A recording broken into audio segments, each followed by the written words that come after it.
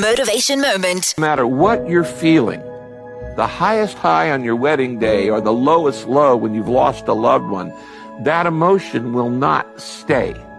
So never make a permanent decision based on a temporary emotion. Some of you are feeling like giving up your life right now.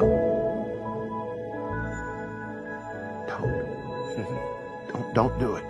Okay, don't. Just don't do it. We need you here. You are loved, you're wanted, you're needed. The emotions that you have felt the last 2 years, the frustration, don't suppress it.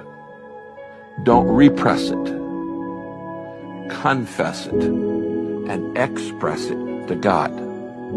When you swallow your emotions, your stomach keeps score. If I don't talk out my emotions to God, I will take them out on my body.